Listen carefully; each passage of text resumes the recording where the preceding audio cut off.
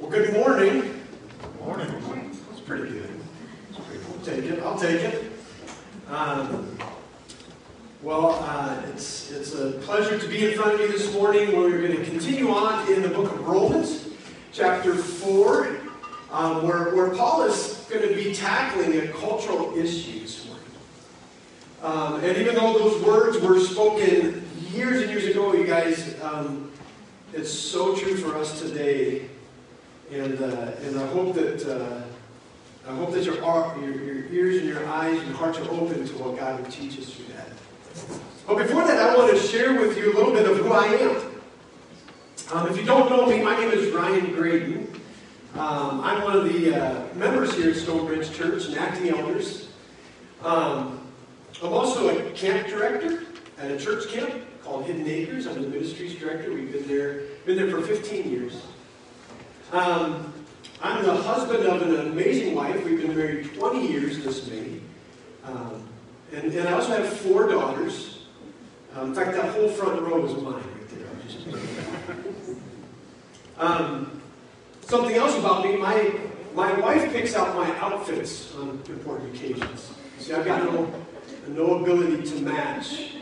And so I always come to her and ask her if this looks okay. And I either get the nod or the no, and she'll pick something out for me. I firmly believe that I could live on Reese's peanut butter cups. You know. Are you hearing amen? Amen. Okay. All right. Good. But something else about me is I'm also a hunter. I'm an outdoorsman. And I believe we have a few pictures, just a few of my trophies, I'll say that. And if you guys didn't know that about me, well, now you do. I'm a hunter. And actually, I'm proud to be a hunter. You see, I was brought up for years understanding that whatever I harvest, I use. I'm one of those types. And if I can't use it, we don't chase it. In fact, I'm the 4th generation hunter in my family. My great-grandfather, my grandfather, my father all hunted before me. And now me, the 4th generation and the 5th generation, my daughters spend a lot of time out in the woods during hunt season. And fall is one of those times I love most, to be out in God's creation. Making memories, having little adventures with my family, and putting food on the table for us to eat. You see, for me, there's something amazing about being outside and watching the change of the scenery. The colors, we see in the fall. The coolness, where the breeze changes from warm to cold, and the smell of the fall. When I'm sitting out in the woods, these are the things that I love most. And see creation just come alive and work and move. I find myself talking to God while I'm outside in the midst of all this and recognizing just how perfectly He made all this and put it together. It's incredible. And it's during these God conversations that I must admit to you that I find myself actually skewing my relationship with God in hopes that I possibly might gain favor with Him. See, let me explain. You see, every hunter wants a good hunt when they go out. They want a successful hunt. Some, they want the big trophy. Some, they just want to put meat in the freezer. Some want both, like me. But there's something strangely automatic for me. And it draws me, when I'm hunting, it draws me to this thinking of, I want to please God. I want God to be happy with me so that He gives me what I desire. I know it doesn't work that way. I know that's not how it works. You see, our relationship with God is not this give and take, Maybe you can relate to that in other areas of your life. Maybe it's not hunting. Maybe there's moments where you go, well, I got to be good, so God's happy with me. Or things are going bad, so I must have upset God. He must not be happy with me. Maybe if you're honest, you and I can relate. Let's talk about something maybe more familiar. How about your job? Your career. You see, most likely, part of your efforts to keep your job and not lose it is to please the person that oversees you. It's not bad to do that. I mean, it's right to want to please a supervisor or a boss or director or whatever you might call them. Working hard, gaining their respect, and recognition is not a bad thing at all. Don't get me wrong. In fact, by doing that, you are rewarded. You're actually paid for your efforts. You're able to put food on the table with that money, clothes on the back of you and your family members. You're able to purchase items that you need for living. Maybe even taking a vacation. Working to please somebody for a return is not a bad thing either. I would tell this to anybody. In fact, that's how we brought our girls up. You know, your job is not given to you, it's earned. And the benefits from that job and the things that you receive are, hopefully, because you've worked hard. And they weren't just handed out to you. You get what you earn. How about our friendships? Again, we all desire to have friends. I haven't met a person anywhere that says, I don't want them. To be known, admired, and respected by others, that's a part of our DNA. And in order to have that happen, though, it takes an effort on our part. You have to know and admire and respect others. If I went up to somebody and said, hey, you should like me because I'm a great person, and you should do things for me, most likely, they would turn and walk away. I'd be left as a very lonely person. Friendships are created by people caring for others. It is a give and take type of relationship. You give, you get back. You show respect, you earn respect. You be kind, you receive kindness. Your actions will most likely have a reaction from somebody else. Most of the time, that's how it works. And that's how we humans are conditioned. We have to work for something. If we want it, we have to put forth the effort. But when it comes to the gospel in Jesus Christ, it works very differently. And that's what Paul is teaching to us today in chapter 4 of Romans. He's tackling a huge cultural misunderstanding. If you have your Bibles or your apps, please read along with me. In Romans chapter 4, we're going to read the entire chapter, beginning, obviously, in verse 1. It says this: "What then shall we say was gained by Abraham, our forefather according to the flesh? For if Abraham was justified by works, he has something to boast about, but not before God. For what does the Scripture say? Abraham believed God, and it was counted to him as righteousness." Let me read that again. Abraham believed God. Believed God, and it was counted or credited to him as righteousness or right standing before God. Now, to the one who works, his wages are not counted as a gift, but as his due.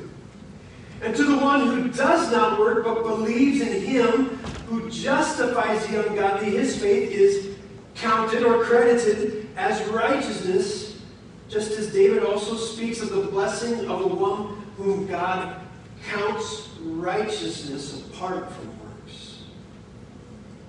Verse 7, blessed are those whose lawless deeds are forgiven and whose sins are covered. Blessed is the man against whom the Lord will not count his sin. Is this blessing then only for the circumcised or also for the uncircumcised? For we say that faith was counted to Abraham as righteousness. How then was it counted to him? Was it before or after he had been circumcised? Paul is getting into the cultural misconception. It was not after, but before he was circumcised. Verse 11, he received the sign of circumcision as a seal of the righteousness that he had by faith while he was still uncircumcised. The purpose was to make him the father of all who believe without being circumcised, so that righteousness would be counted to them as well. And to make him the father of the circumcised who are not merely circumcised, but also who walk in the footsteps of faith that our father Abraham had before he was circumcised. Verse 13, for the promise of Abraham and his offspring, or for the promise to Abraham and his offspring, that he would be the heir of the world, did not come through the law, but through the righteousness of faith. For if it is adherents of the law who are to be the heirs, faith is null and void, and the promise is void. For the law brings wrath. But where there is no law, there is no transgression. That is why it depends on faith, in order that the promise may rest on grace and be guaranteed to all his offspring. Not only to the adherent of the law, but also to the one who shares the faith of Abraham, who is the father of us all, as it is written, I have made you the father of many nations, in the presence of God in whom he believed, who gives life to the dead and calls into existence the things that do not exist. In hope, he believed, Abraham believed against hope, that he should be the father of many nations. As he had been told, so shall your offspring be. He did not weaken in his faith when he considered his own body, which was as good as dead, since he was about 100 years old, or when he considered the barrenness of Sarah's womb. No unbelief made him, Abraham, waver concerning the promise of God. But he grew strong in his faith as he gave glory to God, fully convinced that God was able to do what he had promised. That is why faith was counted to him as righteousness. But the words "it was counted to him" were not written for his sake alone, but also for ours. It will be counted to us who believe in him, who raised from the dead Jesus our Lord, who was delivered up for our trespasses and raised for our justification. You see, here in chapter 4, Paul is tackling some incredible truths about the gospel. Jewish believers in Rome wrestled with this idea of circumcision and faith. And Paul chooses to use a well-respected forefather of the Jewish nation, Abraham, to explain this. You see, now Abraham, by the time the book of Romans was written by Paul, it had roughly been 2,149 years. 2,149 years had passed since the existence of Abraham and the writing of the book of Romans. And we know the story of Abraham. He was promised to be the heir of many nations, the father of many people. And this promise was made to him when he was very old. He thought, there's no hope in me having any more children. Most of the Jewish nation can trace their existence back to this man, and that is why he's so revered, and that is why Paul chose to use him. He was using Abraham as an example to the believers in Rome because they knew and understood this person. They had been taught about Abraham through their upbringing. And all that were of the Jewish nation, even some of the Gentiles understood the complete story of Abraham's life. So in order to better describe this gospel teaching, Paul wanted to use a familiar figure to show exactly the grace that God had for his people. And that Abraham had faith that wasn't earned by acts or works or obedience to the law. In the story of Abraham, we see a man who is incredibly faithful to God, and Paul recounts that here in this passage. In verse 3, Paul points out that Abraham believed God, and it says it was counted to him as righteousness.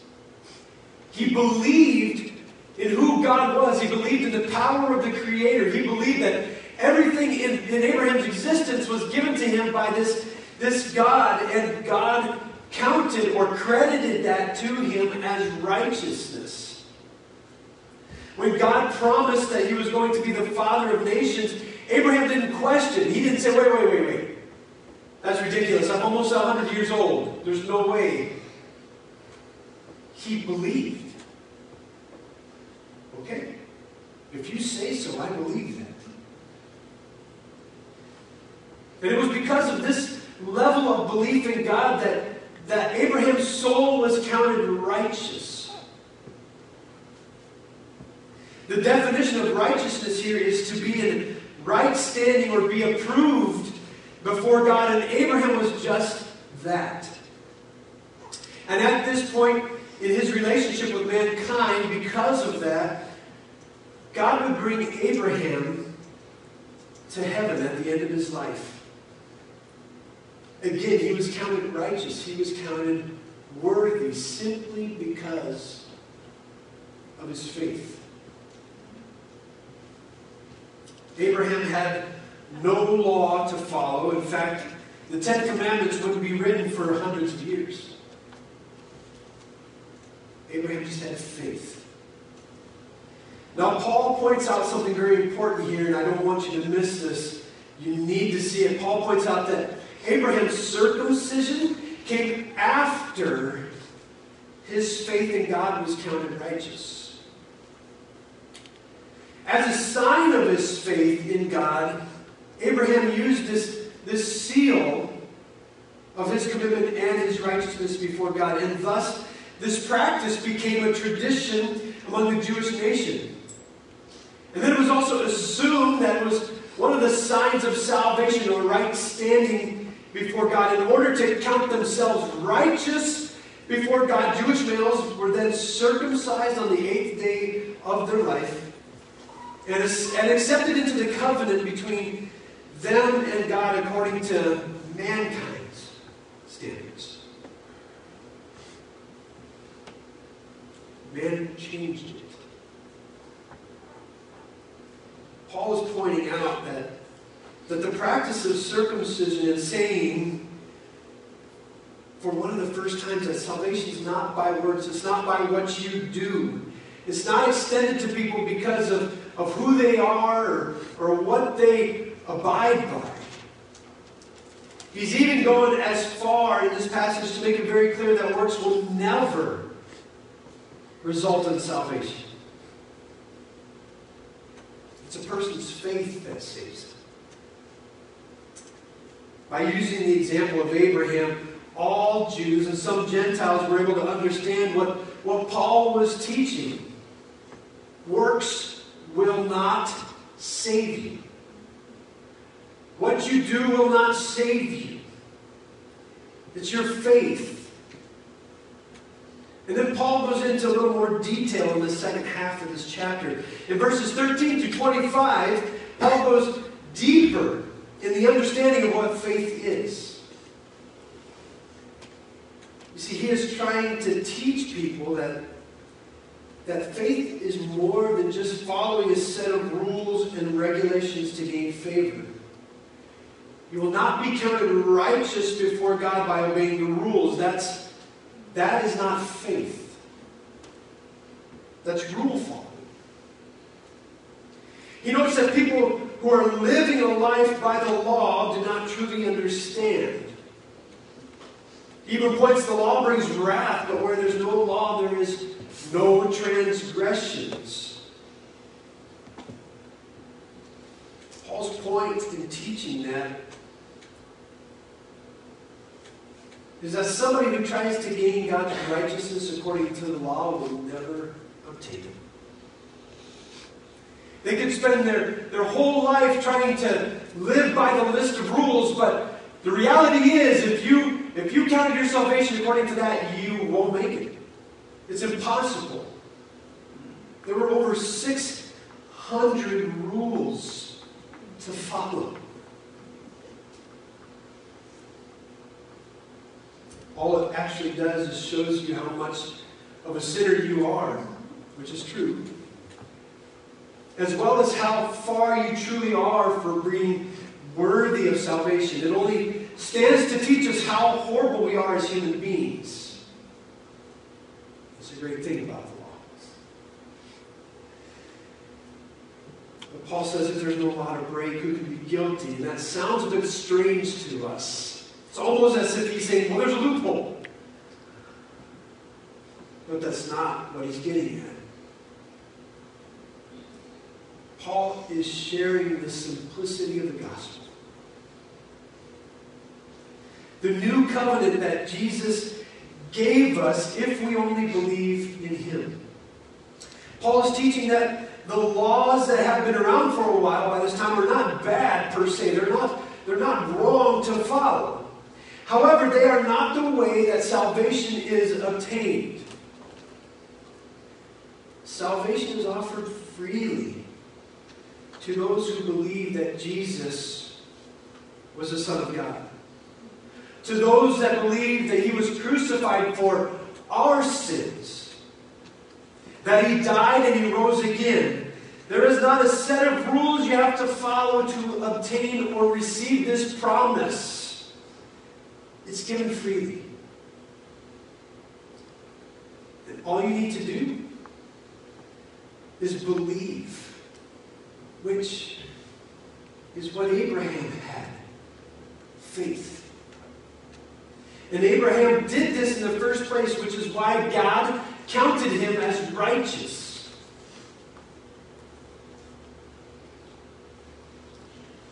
He finishes this chapter with another reminder of Abraham. When God told Abraham that he was going to be the father of many nations, Abraham believed. As I said earlier, no questions, no argument, no laughing. He believed. Even though his wife Sarah was unable to have children, this man confirmed his faith in believing what God said would truly happen.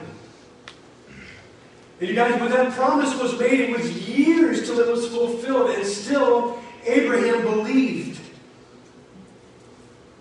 Scripture says when he was about 100 years old, he had a son. Starting parenting all over again at 100 years old. Because we can have faith just like Abraham, we too can be counted as righteous. No works, no hoops, no broken promises, no tasks to complete.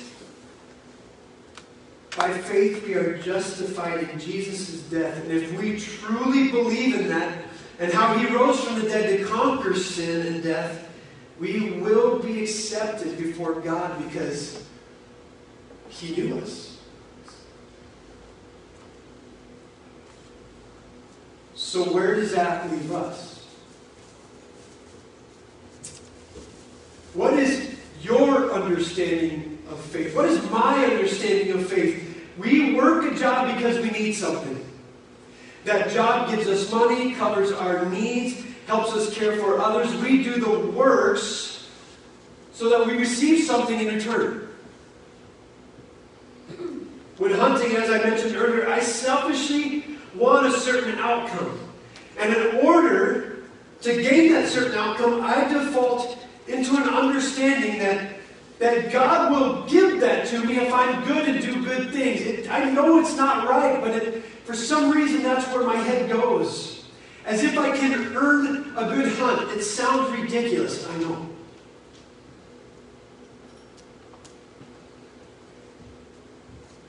But where's your faith at? What's your true understanding of your faith? When times are tough, like these days, what are your thoughts? What do you say about God? Is He merciful? Is He gracious? Is He caring? Do we measure with some balance scale? God, you better be good to me and bless me because I haven't done anything wrong in a while?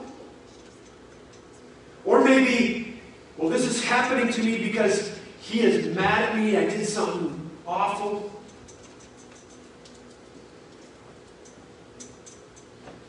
If you honestly see life in that way a little bit, I don't think we understand the gospel fully.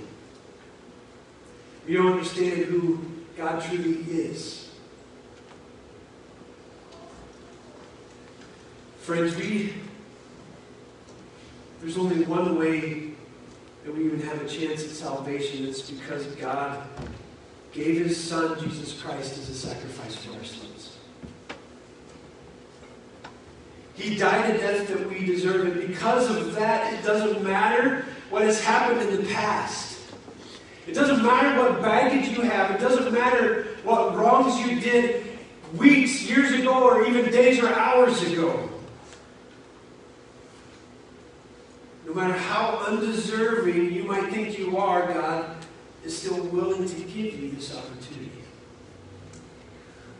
It's a true statement. Our salvation calls for nothing in return. There's nothing that we need to do or perform or purchase. The Scriptures say loudly that it's our faith. And it's a true understanding and belief in who Jesus was that gives us the amazing opportunity for salvation by His grace. This makes our understanding of grace all the more richer. When I was about 7 or 8 years old, I attended Hidden Acres church camps every summer. And that summer I had a counselor named Ryan Doran. I still remember his name. I remember one night as we were settling down, getting ready for bed. Probably not settling down. Boys don't do that. Ryan walked into our cabin with this giant silver bowl of freshly popped popcorn. And that smell instantly filled the cabin. Butter.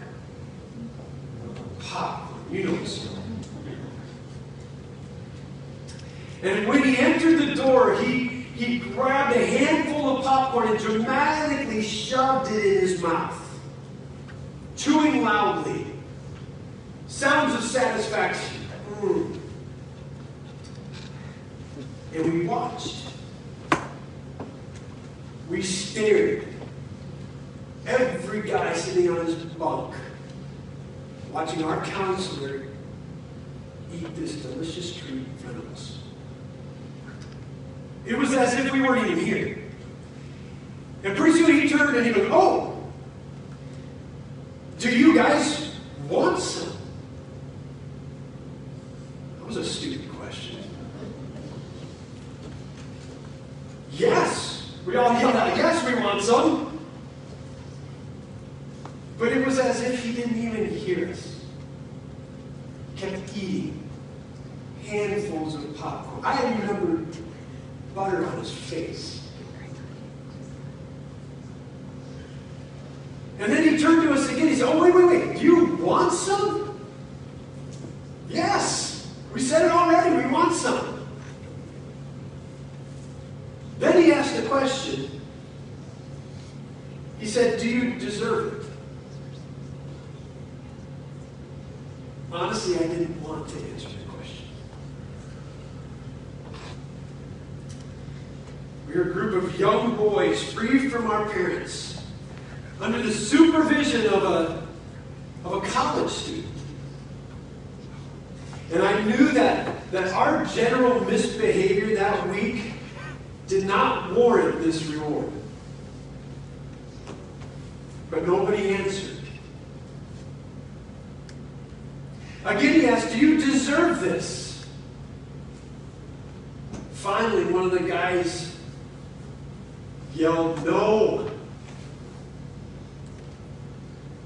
And at that moment, I thought, we've lost the Papa. But Ryan said, that's right, you don't deserve this. But I'm going to give it to you anyway. He said, I still love you guys no matter how frustrating you've been this week. I want to give you this. And so we sat in the middle of that cabin digging into this bowl of popcorn. As Ryan led us in a devotional that night on the topic of grace, something we receive that in no way we deserve. That message has stuck with me for over 35 years. God's gift of salvation is the act of grace. I know it's not popcorn or a favorite treat like that, but it's so much more. True faith and belief in Jesus, of who He is, and then realizing how sinful we are. You guys, it's incredible. It's not obtained by pleasing Him in what we do. It's not earned. It's not found by doing a list of laws and rules. It's not a balanced game of good and evil. Truth is, we could never do this or obtain this on our own in His eyes. And knowing that a price had to be paid for sin, He showed us grace. He gave us something that we didn't deserve, and that was His Son, Jesus Christ, as a sacrifice for our sins. Our faith has got to be something that is foundational in our understanding and belief in God. Abraham demonstrated faith, and it was counted to him as righteousness. Paul reminds us in verse 22 right here, you guys. Let me read it. But the words it was counted to him were not just written for his sake alone, but for ours also. Remember, this was 2,000 years later. Ours also, it will be counted to us who believe in Him who was raised from the dead, Jesus our Lord. And I will say it again, it's counted to us again 2,000 years later. Those words are so true. The promise of salvation is for those who believe, who have faith. And my prayer is that we gain a true understanding of faith. And with that understanding, the gospel. Let's pray. Father, your word is a blessing. And I'm so thankful that you, despite who we are, choose to love us and redeem us. God, we don't deserve what you have given. But all you ask God, we can't gain it, we can't earn it. But we should be thankful for that. Father, I pray that as we leave today, we would be challenged by that thought that our life is not a balancing act to please you, that you love us despite. And God, may we live in that freedom and treasure it all the more. In Jesus' name.